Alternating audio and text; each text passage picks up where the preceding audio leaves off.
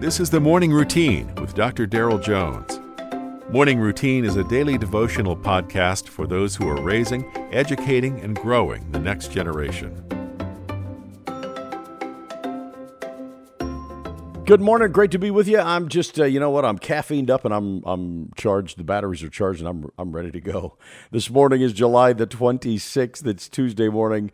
And we got a lot of week left. And a lot to do, I might add, right? School's starting soon and you've still got that to-do list. I've got my own to-do list. Let's get started here. Let's talk about self-control, a topic I'd rather not talk about, but I guess we should. Proverbs chapter 23, verses 1 through 3. When you sit down to eat with a ruler, observe carefully what is before you, and put a knife to your throat if you're given to appetite. Do not desire his delicacies, for they are deceptive food. King Solomon asked the Lord for wisdom and knowledge when God appeared to him and said, "Ask what I shall give you." And you and I today are blessed for the answer to that request. But I've got to tell you, King Solomon has my attention with this text. As a king, Solomon knew a thing or two about what wisdom looks like, what aroma it carries in a kingly setting.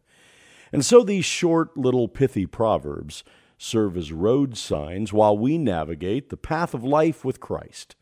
Imagine, then, the warning that Solomon puts forth here regarding food that is placed before a person in a palace in the setting of a ruler. A ruler, by definition, is someone who has a certain jurisdiction over a city or a county or even a nation. It's someone that can offer a person, a regular Joe, items that they don't normally have the ability to access. This temptation might seem trivial. I mean, who turns down a dessert bar if the opportunity presents itself? What's the harm? But perhaps Solomon suggests the better question is, what's the help? Do you remember the account of Daniel in the Old Testament and how he requested his own diet rather than the king's delicacies? Again, what's the harm in what a person eats? Well, it has a few different levels of application, to say the least. There's an old adage that says, "You scratch my back and I'll scratch yours." Too often, the way to a person's heart really is through the stomach. So a person's appetite can reveal to those who would manipulate you your weakness when it comes to self-control or lack thereof.